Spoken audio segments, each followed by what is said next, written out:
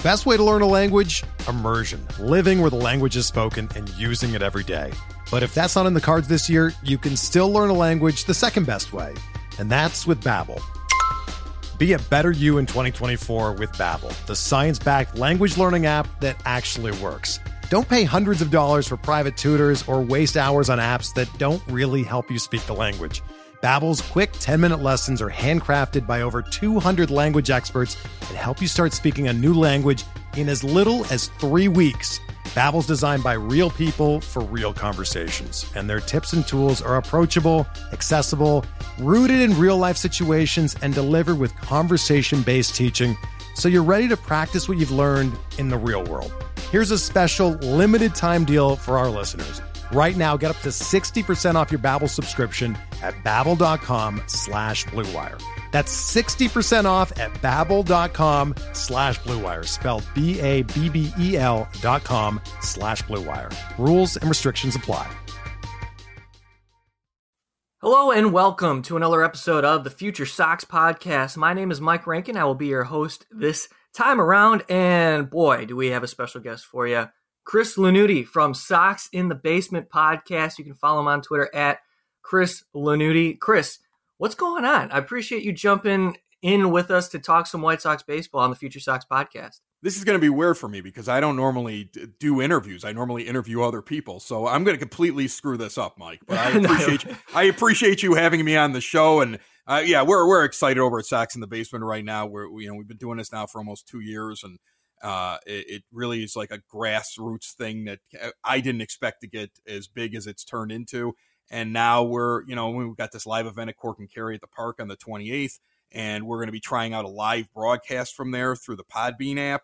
And we're going to be going to 2 shows a week instead of 1. And it's a fun ride. And it's great that we're growing just as the team is getting really, really good. And that's exactly where we're at too, as people in this industry and in the media just doing it. We love to follow the White Sox, right? And this is why we do it. Is we put out content because we feel like we have a decent amount of knowledge of what the team's doing and how we grasp what we're seeing on the field. And on the field, we expect in 2020 to be super exciting. But let's back it up. You talked about Sox in the Basement for a couple of years now. Take me back to the start, and what was the inspiration and then the growth across those 2 seasons? Well, the funny thing is that I had been doing podcasting for like a decade just as a hobby. I used to do morning radio, but I never did anything in Chicago. I was in Champaign, Illinois, and Reno, Nevada, and Wheeling, West Virginia, Pittsburgh, and Southern California, and Bakersfield, which is the armpit of America. It's like 122 degrees in the shade. And I'm from Chicago. And so when I came back here and, started doing something that was out of radio, I still had the bug, and I did this show called The Broadcast Basement. And it was just a bunch of my friends who used to be in radio, and we'd mess around. And somewhere along the line, a couple years ago, I got the idea that I thought that I could turn it into an actual business. I had people coming to me like, you should do like a local show here, and you should do this, and you should do that. And I live in Evergreen Park. So that's, on the south side. And I wanted to do this show called the EP podcast, where it was going to be all about Evergreen Park, like a small town radio show. But I was afraid I would screw up the launch. So Sox in the Basement actually came from me and my buddy Dave, who I grew up across the street from. We've been friends for over 4 decades. And it came from the 2 of us talking about that and me going, I really want to launch another show from scratch so I remember how to do it right because it's been so long. And he goes, let's do a Sox show. I'm like, all right, we'll do the Sox show, and it'll be like my test show before I launch this other podcast. So we really had like no intention. We didn't know what was going to happen with it. We figured nobody will listen to it, and we just started doing it. And he was having so much fun doing it. We just kept doing it. But it was like the show that we used to experiment while I was putting together the other shows that I was planning on doing. And it became the biggest show that we do. So it was like one of those, it was funny. We kind of started going and, we got a couple of people, and then somehow I know we landed like Ron Kittle and Jason Benetti very early on came on the show. And because we got, I don't know how we pulled that off, but when we got that, all of a sudden people were like, oh, check, they retweeted it. And all of a sudden we went from like somebody that had like 20 of our friends listening to, just, thousands. It was crazy. Yeah. And that's all it takes, really, and you guys are legitimate. Like I said, Sox in the Basement podcast is quickly becoming one of my favorites and go-to listens when it comes to White Sox baseball. And there are so many different outlets that you can find talking about White Sox baseball.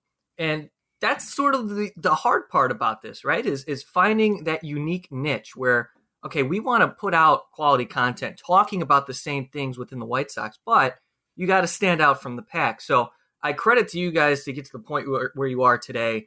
And it all is starting to come together, right? Because now you're starting your third year, you said, Chris? Just finishing up the second. We'll be starting the third year in June.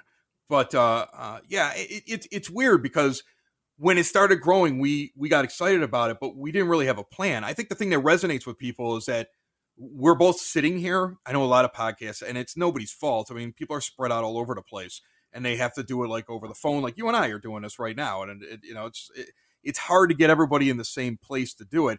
But Dave just drives over and sits at my house, and then he was never on the radio. When we talk, this is how we talk when we talk to each other about the Sox all the time. So I always tell him, I'm like, I always try to explain to him, the reason it's working so well is that we're able to have that familiarity with each other that radio partners take years to build with each other. And we already have it because we're friends. And so like that I think has been really kind of the reason why we found, like you said, we found a niche. We just have a flow that I think it's hard to create that. It's a natural one with the two of us. Well, keep it up. Let's show the listeners why Sox in the Basement podcast is so successful with our conversation here on the Future Sox podcast. Again, appreciate you jumping on. Let's begin with where the White Sox stand about we're recording this a couple of weeks into spring training. Now, we're right in the middle of spring.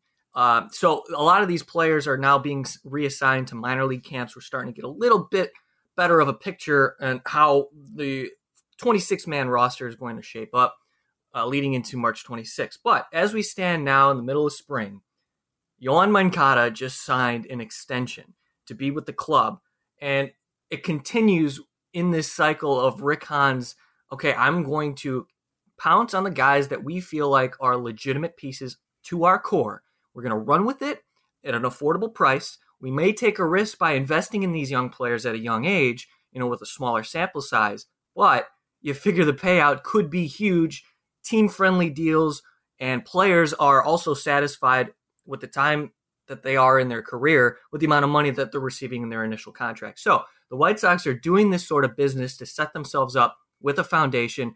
Now, and I don't want to get ahead of myself, but with the way that the money's invested, I think they only spent around close to $70 million this offseason. I mean, when you talk about total contracts, it's up near 300 or over 300 million, but just in speaking of 2020, the amount of money invested in these guys, it's only near 70 mil. So that tells me next season they can go out and get somebody big. But I'm getting way ahead of myself because 2020 is about to be something that we expect to be fun. So I want to get your opinion on how the White Sox got to this point with Yoan Moncada and that contract and where they stand. Well, I first of all want to say that Rick Hahn has handled this masterfully. And one of the things, he gets criticized a lot, but I feel like sometimes he gets criticized because people blame him for the owner's restrictions that are put on him. Hahn has to make the decisions he's making because I know deep down in his heart, I was explaining this to somebody the other day. Some teams spend money to make money. You spend money, you put a good product on the field, and then you hope the fans will show up and you'll make money. But the Sox model is more, we want to make money, and then we're going to spend that money. But they're not going to go out on a limb. So, yeah, they've had payrolls that have been high before, but it's after they had big boons and people showing up to the ballpark, especially after the World Series year, where all of a sudden their payroll is jumping because they're bringing in more money. Hahn knows he can't operate that way. He learned that lesson with the Machado deal. When they didn't get Machado, Rick Hahn learned a lesson. We talked about that on the show, and that it was going to be up to Hahn to figure out, how do I build a team when I know we're not going to be the team that always outbids these other guys? And what he's done is he's recognized that he's got this great culture. I mean, you've got all these guys that they're basically friends. Like Moncada wants to play for the White Sox because Jose Abreu is like his father figure. I mean, it's amazing the pipeline that they've set up where now these younger players, they want to be with him. I don't know if Moncada signs for the deal that he signs for if the Sox don't extend Abreu earlier on in the year. He's got this culture and this group of guys that there seems to be this vibe coming out of spring training. They want to be with each other, and recognizing that and understanding that the market inequity is get them while they're young and sign them when you can, and get rid of those arbitration years and be able to tack on a few extra years to make my window bigger. That's a great idea. It's a brilliant stroke. It's being copied. I mean, you saw Evan White out with the Seattle Mariners get a long-term deal. He's only in Double-A. Like, other teams are recognizing what Hahn is doing, and they're going, oh, that's something that we haven't thought of yet. And for the first time ever, I feel like we're actually in front of other teams on something. A lot of good stuff there, and I appreciate you bringing up Jose Abreu because I think that's very important to mention. Abreu had something to do with this, and he's an aging right-handed hitting first baseman. What is he, 34, 33? He's going to be 37 once his contract is done with the White Sox, and you think to yourself, okay, the White Sox are loaded in their system with a lot of power bats that could fill in at DH, and guys who are already Major League ready or close to Major League ready figure to be more of a DH type. You look at Gavin Sheets, for example, who's likely going to start in Double-A, but can move up quickly in the system. And the point I'm trying to get at is why invest in a Jose Abreu at this point where the Sox feel comfortable that they have a lot of this talent? And it's exactly what you said. It's because of what he means to these players that the White Sox, these young players that the White Sox are committing to and hope are going to be a part of the World Series team that they could win. Yoan Moncada signed through 2024 with an option in 2025. Luis Robert signed through 2026. Eloy Jimenez, 2026. You're talking about these really good, talented young players, cost-controlled, essentially, into the latter part of this decade. I mean, how can you not get excited about that? Well, and it also speaks volumes to, it answers a question. We asked it on Sox in the Basement a couple times here in the offseason. Are we talking window, or are we talking long-term, we're elevating this team, and now we're going to, if a guy moves on, we're going to have somebody ready to come up like you see other franchises that are always able to do that? Or we're going to be a team that when a guy is getting to free agency, we have the money to retain him, like what you saw with the Nationals able to hold on to Strasburg after they win the World Series. So that's been the question, is what is really the focus? And I feel like with these moves, like you mentioned earlier in the show, you have a lot more money you could play with if you need to go out and get a big free agent. But you also have money you could play with if one of these guys doesn't want to take one of these deals early and wants to bet on himself and wants to play out his arbitration years and then wants to go to free agency and see what his market is. You'll have something in your back pocket if all of a sudden, let's say, Giolito isn't interested, but he comes out and he not only does what he did last year, but he continues to build on it. And he becomes like one of these pitchers that everybody's going to want when he finally gets to free agency. You're going to need money to retain him. You'll have that money because you were able to get some of these guys locked up early. I should also mention Aaron Bummer. I don't want to not mention Bummer, because what a steal for that left-hander. At least it appears on the surface. And the White Sox are buying out arbitration years. That's important because, one, it's a pain in the ass, and two, it takes, it's contingent on the players at the position and how they're doing across the season. So it fluctuates. Say Yoan Moncada absolutely has an MVP caliber season, which, is not out of the question. That might cost them, the White Sox, some money. But if you lock them in, you buy out the arbitration years. You're setting yourself up for, okay, now let's go out and just focus on what we need to do. And I hate to lazily compare this rebuild to the Cubs because it's so easy to do that. But there's a fascinating parallel to it because it's whether you disagree or not, it's similar. And the Cubs, I felt like, did everything the right way leading up to that World Series. They had these guys in their initial contracts, maybe outside of Rizzo. I'm blanking on the terms at the time, but you had the guys win the World Series. They're still on their young player or team-friendly deals under control. And then all of a sudden they win in 16, their value skyrockets. And you have all these players like Contreras, Baez, Rizzo, Bryant, Schwarber, Addison Russell at the time. These players that you figured were going to be a part of your future. And then all of a sudden, okay, how are we going to afford all these players? Then you look at the way the White Sox are doing things. They're pouncing now, and they have that value, leading up until the point where they may skyrocket, they may fall, but it just seems like all of the moves that they've made to lock up the players that they feel are necessary to be a part of this winning culture, they got it done. And I feel like that's such a win. Yeah, no, and I agree with you. Look, the bummer thing was great because at first I love the bummer thing, especially me with my buddy Dave here, because David hates giving relief pitchers money. It's like one of his ticks. Like, it just aggravates him. He's like, they're good one year and they stink the next one. And it really, really aggravates him. And so I told him the deal. I let him get fired up about it. And then I sat there and I explained to him, like, look at what guys make in arbitration and look at how they're basically underpaying him during those years. Even if he plays bad, it's not like you have to hold on to him for very long. The option years are what matter in that deal. They basically just bought all of his ARB years out, and then they have a thing in there where if he does well, they got 2 more years they can get options on him, or they just give him $1.5 million, I think, to go away. So in reality, they just basically negotiated all of his arbitration years on the front end and probably saved themselves money. And if they didn't, they will still end up getting him at whatever value he would be at. I mean, bad relief pitchers get good arbitration numbers. I mean, Alex Colomé, look at the deal that he has right now, what we're paying him. He's going to make a lot more money this year on his deal, and and other relief pitchers on the team. All these relief pitchers, look at the money they're making compared to what we're going to pay Aaron Bummer this year. Aaron Bummer's going to be the best guy on the staff. Aaron Bummer, $16 million contract, which includes 2 club options that will increase that total. But the 16 mil over 5 years, are you kidding me?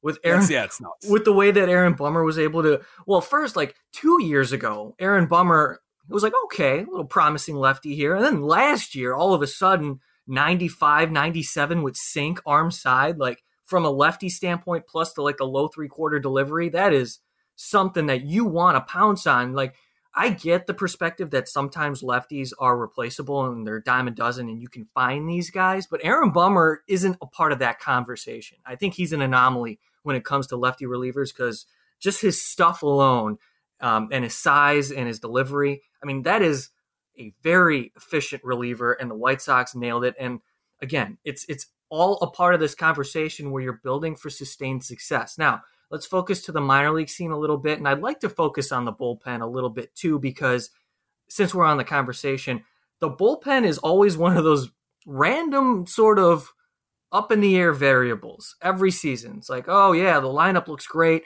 We got top 3, top 4 rotation spots set. But the bullpen, we'll figure out the bullpen.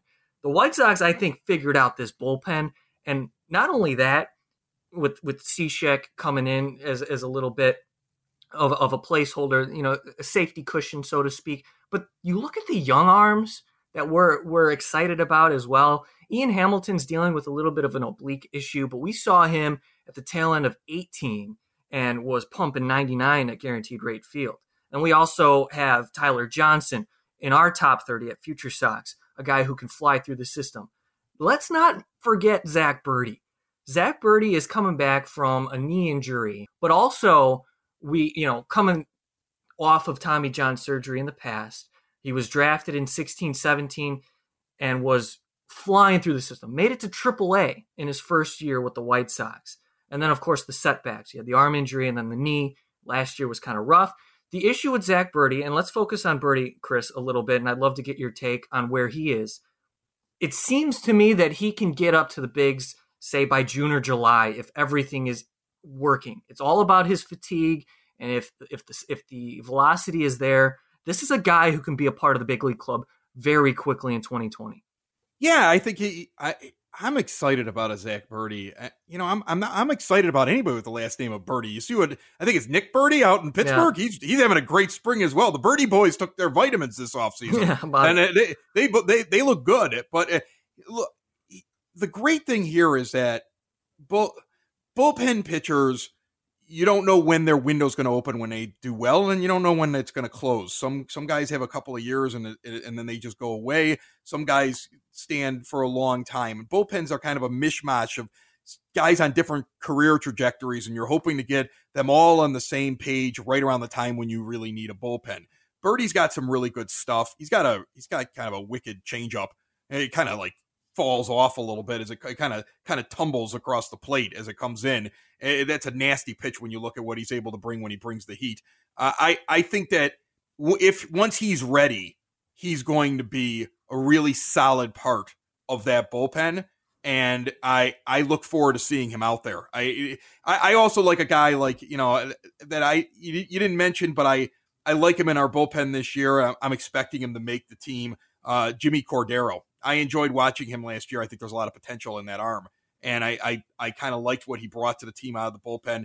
You got Bummer and you got him and you got Cishek. And if once Birdie gets up there, I mean, everybody was very concerned about, well, can Alex Colome really be the closer we need? I see that argument all the time when people are talking about bullpens, especially on White Sox Twitter. And I say, does it really matter? Because I think you have future closers sitting on this team right now that will eventually slide into that role. Jimmy Cordero was an outstanding pickup. He was a waiver claim, wasn't he? I believe that's what he was. Yes. Yeah, I know he came in late in the year, was a part of a couple of teams prior to his tenure with the White Sox last season. But you talk about the big league club and where they stand at the moment. The 26-man roster is so unique to me because what do you do with that extra man? Do you add a third catcher? Do you throw in an extra arm in the bullpen? Now, in my opinion, I think the White Sox go with 14 pitchers and 12 position players just based on the early part of the season, barring any injuries, of course. Now, because we got to make sure that the guys on the active roster and the 40-man roster, because I don't think the White Sox are going to add anybody to the 40-man that signed a minor league deal, because I think they like where the 40-man stands at the moment. This is a pretty darn good 40-man roster for the White Sox, in my opinion. So when it comes to the opening day roster, let's look into our crystal ball, Chris. What do you think of what I think, 14 pitchers and 12 position players? I think that's reasonable. The Sox have had a history, and I know Coop has made comments over the years and years that he's been the pitching coach that he loves bringing as many pitchers as he possibly can. It was always like, well, they're going to take 13 players and 12 relievers or the other way around, and 12 pitchers or the other way around. And the Sox seem to habitually always lean towards 13. And I would be shocked if they don't want to bring up a 14th. You want to be able to spread out things with these guys with their arms. You're going to have games where you're going to start taxing your bullpen. I think the Sox are going to take as many pitchers as they're allowed to, which I believe is 14. So I agree with you on that. As far as who's going to be the 26th man in a player role, like who's the last guy that makes it onto the team, I also think the 26th man can be looked at as, what do we need for this week or this series? I wouldn't mind if we rotated it through. I've heard other people say this as well.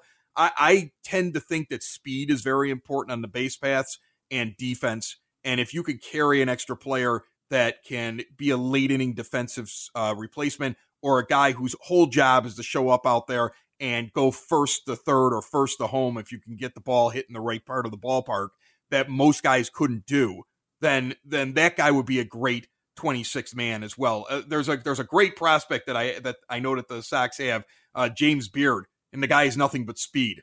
I've said this to your buddy James Fox all the time. Like I would love to see like all of a sudden they're like late in the season and they're going on a playoff run, and guess who gets added to the roster because they just want a guy who can just steal bases. Like they don't care about any of his other development. Go out there and catch the ball in the outfield in the 9th inning because you're pinch running here in the 8th so we can score this run. Like that's a guy that he'll be a weird promotion. Be like, where did this come from? Wasn't this guy just in rookie ball? But when they need him, he might be on the team when they need that speed. James Beard is a fun follow. He's 19 years old and he struggled in his first professional stint. But yeah, 80 grade speed. He's got a little bit of development in front of him, but yeah, that is a fascinating take. And I love it. And the thing is too, you bring up a guy like James Beard. I mean, he coincides with an Andrew Dahlquist and a Matthew Thompson and a Bryce Bush, all these young players that the Sox have that are ticketed for Kannapolis this year, even a little bit. Because I'd rather see those types of players in extended spring where they're under a little bit more control and under the watchful eye of the White Sox, as opposed to going to maybe Great Falls and short season once that starts up. I'm not a fan of the facilities at Great Falls. Anyway, I digress. But I wanted to get back to the 26-man roster conversation because Yes. you talked about, who I want as the 26-man and some speed and things like that. And I think, and I agree with you. It's like, what do we need this week? And I think that sort of relates to our point of, okay, arms, right? Especially at the beginning of the season. We want to make sure that in April, we're not taxing these guys. I think now there are some position battles out there. I think Carson Fulmer makes it. He's out of options, so I think the White Sox are giving him his last ride. And Leury Garcia, of course, is going to make the team. Adam Engel is going to make the team. And I'm missing one more. Danny Mendick. Danny Mendick is going to make the team as well. That's just my opinion. I think Leury fills in as the ultra utility man. He could be the opening day second baseman if Mendick doesn't win the job. You have Mendick on the bench. You could play any infield spot. I think that flexibility is so important. Plus, Adam Engel is having an outstanding spring. So that leaves me to your opinion on, okay, what about Zach Collins? What about Yermin Mercedes? Like these guys who are making some noise at the 26th spot. Is that a possibility? Do you think one of those two guys make the team? Well, I don't think Zach Collins makes the team because I still think that they believe that Zach Collins could eventually be one of their two catchers behind the plate. I mean, let's remember that James McCann had one really good half last year and then not a very good half. And the White Sox now have Yasmani Grandal, and McCann they could just sit there and just move on from him next year, and Collins could be the guy that's alongside Grandal. Plus, I've read all these things that Collins has this relationship with Grandal that dates back years and years ago, back to Florida. So I think eventually he's a guy that's up in the majors, but they're not going to have him sit on the bench and barely play when they can have him go down and work for another year in AAA. Mercedes makes far more sense because I don't think that deep down they believe that Yermin Mercedes is going to turn into a great defensive catcher and is going to be that kind of an option for them where he's all of a sudden going to, he's going to wow them enough to be behind the plate. He's more of like a guy that can be a hitter that can come off the bench. So I can see them doing it. I know he's like kind of the darling down there. I've made the joke on the show that I hear mainstream media guys that root for the other team on the other side of town and don't normally talk about the White Sox trying to talk about the Sox here during spring training. And they're absolutely in love with him because of the bombs that he hits. But I just don't know. I mean, you could very easily make the argument that you'd rather take somebody who is like a non-roster invitee.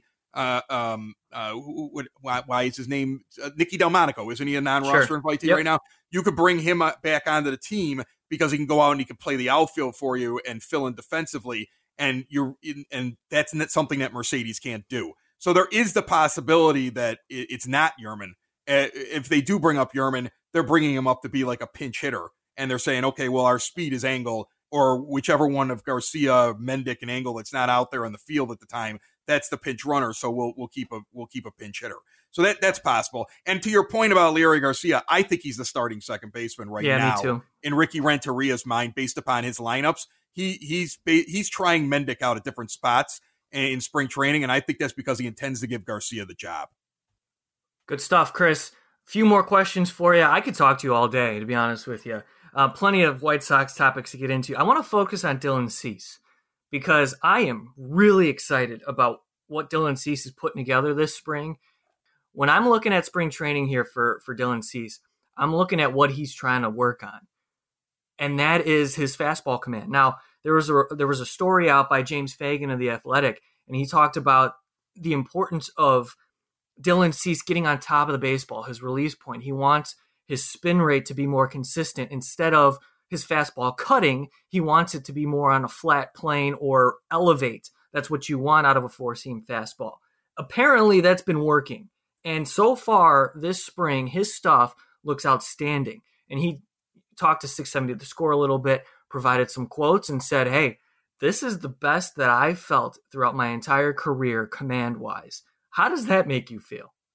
Dylan Cease, what I like most about the whole Dylan Cease thing is one of the things that I like to do when I'm trying to evaluate Sox pitching is I try to find people like every once in a while, like, or any player, I try to find people that are looking at it from a different perspective. Like, do they like him? And I got excited about Cease, not only watching what he was doing and hearing what he had to say, but I got excited because I'm sitting around getting ready for my fantasy baseball season. I'm in the middle of a draft. And the guy who analyzes for CBS Sports is now all of a sudden telling people, you might want to go grab Dylan Cease. He looks a lot better than what we originally projected him to be. Like, and here's a guy, he's not covering the team. Right. He's not looking at anything. He's looking at raw stats and whether or not the guy's going to have a breakout year. And he's now all of a sudden, like in his article this week, going, you know what? We were wrong about him. He looks really, really good. And when I read stuff like that, that just backs up my feelings on it that, no, it's not because I'm a fan and it's not because I cover the team he's good. Other people see it because it's jumping off the page at them while they're looking at the whole league as a whole and who's having great springs and may actually do better than what people were projecting him to be just a month ago. And Cease's name jumps out. He looks like he's got confidence. I thought it was really interesting that the White Sox gave him a start right away to kick off spring training, but it wasn't like they were using any of their other starters out there that are going to eventually make the rotation. It's almost like they wanted him to get his confidence. He seems to have a very good relationship with Lucas Giolito. You have this force, I call him, in Dallas Keuchel that's in there now with that rotation. Don't think that the moxie of Dallas Keuchel isn't rubbing off on these younger pitchers. And he came in with a goal to make sure he was back to what he used to do back in 2018 when he had that really nice year in the minor leagues. And one of the things that he was talking about is that his stuff wasn't going the way it was. There was something not right about it. He was working on his ball cutting in a certain way. It just didn't look the same coming out of his hand. And now he feels like it felt in 2018. And that's a positive thing to hear.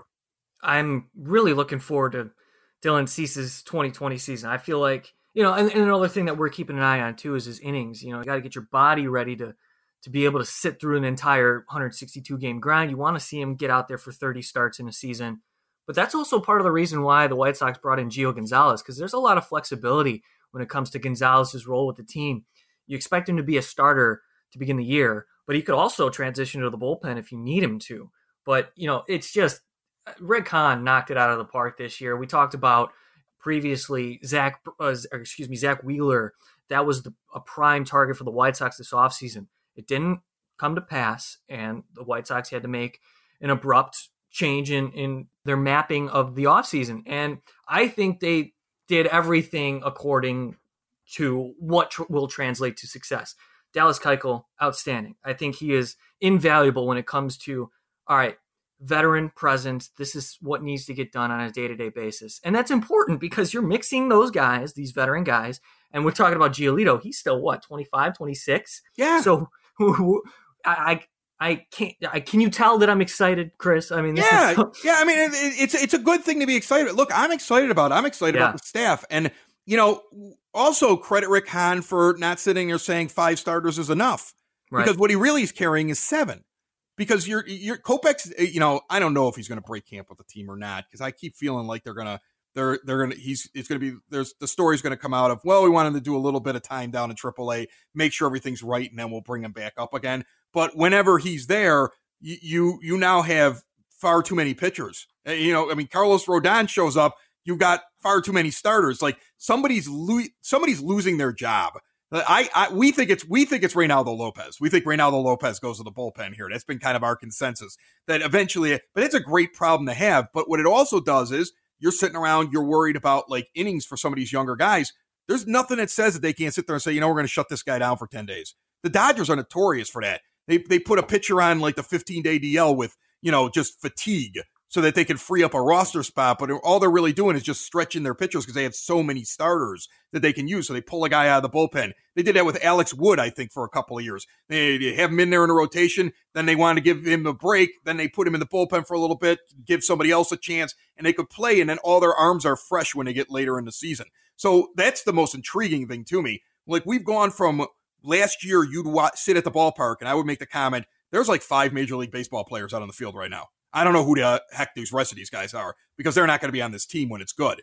And now you have so much talent and it's so quick how he was able to amass it and put the pieces in place that there's competition and there's also options. And now we get to see, how does Ricky manage people's time? How does he use the pieces that he's been given? What does the team do over the long stretch to make sure everybody's fresh? Like things that they never had to think of, they're going to have to think of now. And it's going to be fascinating to watch what they actually do. Yeah, Rick Renteria. This is the first time that we're going to evaluate him with some legitimate pressure because these games matter now. So managerial decisions matter, and you can talk about the manager conversation and Rick Renteria and how many wins that, a manager impacts the team. We can go on for hours about that. Oh, we talked about this on Sox in the Yeah. Basement actually this week, and the thing I said was, yeah, in game, it probably doesn't make as much of a difference as people think. He could probably screw up about 10 games and probably save about 10 games with his in-game decisions. But if he makes a mistake like what I think would be a mistake, is not batting Moncada in the right position in the lineup, or he doesn't put together the right combination, he's stubborn, he doesn't change it for a month. Sure. Okay, and he did that at one point last year. That can affect more than just a couple of games because now all of a sudden you could be changing what your runs per game output is across the board while you're making a mistake trying to fit a square peg into a round hole. So he does have an influence on the game. So yeah, it'll be really interesting to see what he does. Going back real quick to what you were saying about the pitching depth, that's what you're trying to do. You don't want to go into a season like we saw last year where you're throwing out Covey, Adrisamar Despaigne, Irvin Santana, Manny Benuelos. That can't happen. So when you talk about guys competing for 5 rotation spots, you have 7 or 8 of them, that's a good problem to have, and that's where you want to be as an organization. All right, Chris, last one for you. Kept you here long enough. Let's talk about who you are most excited about in terms of White Sox prospects outside of Luis Robert. We are all head over heels about the guy. As long as he stays healthy, stop sliding head first, and also stop recklessly diving in the outfield, and we'll be fine. Outside of that, who are some of the prospects that you're excited about, looking forward to in 2020? Well, listen, I'm crazy if I don't tell you that I'm excited about Andrew Vaughn. I don't know how anybody wouldn't be excited about the guy. I mean, he just looks like he's a can't miss. He just looks so good. He looks so good up at the plate. He made a couple of good defensive plays at first base too. Well, he makes some heads up moves while he's over there playing the position. And I think that if this team overperforms expectations, I think most people sit there and say 85 wins because my heart says 95, my head says 85 because you just can't anticipate that big of a jump. But maybe they surprise you, and maybe we're sitting around in September and this team could use an extra bat. Or let's say if Encarnacion, because he's older in years, he's more apt to get hurt. There's a possibility. You're telling me that if he gets injured in September or in August, and they're looking for an extra bat to come up, and this guy's raking and looks like he could just do it at any level, that they're not going to consider just bringing him up because we've had such a long playoff drought. Like, he'll be a very interesting story. This guy is going to put pressure on the team to add him to the roster as quickly as he can get up there. Just like how Robert did. I mean, look at what he did. He jumped like 3 levels last year, all in one season. Andrew Vaughn is about to put on a show, I think, in the minor leagues. So I'm really excited about him. I'm also very interested in Dane Dunning. Here's a guy who's got a lot of talent. Here's a guy that was considered to be a big-time prospect and would eventually be in our rotation. He has the series of injuries, but he's going to start throwing at some point. I think you're going to see him before the end of the season, at least coming out of the bullpen. And he'll be a guy who will eventually challenge, I think, to get in that rotation, which is another arm that we're going to have. These are all good problems to have. So those are the 2 guys that I'm looking at the most. I'm looking forward to seeing Dane Dunning. I haven't seen him pitch ever in my life. And I didn't, I maybe looked up a highlight or 2, but I've never seen him throw. So hopefully I get a chance to see him in Arizona this upcoming week live if he's throwing at all. That would be great. It's always good to evaluate a guy when you see him up close. But also, when you mention Andrew Vaughn, ticketed to start in Double-A, and you're right. Just looking at his at-bats this spring, his approach, fastball or slider outside part of the plate, he shoots it to right field. And I'm just like, that is something, right? I mean, this is a guy who's already a polished major league hitter, it seems. And I'm just so glad that the White Sox went with Andrew Vaughn and not anybody else in last year's draft. Okay. Final things. Let's wrap this podcast and conversation up with Chris Lanuti.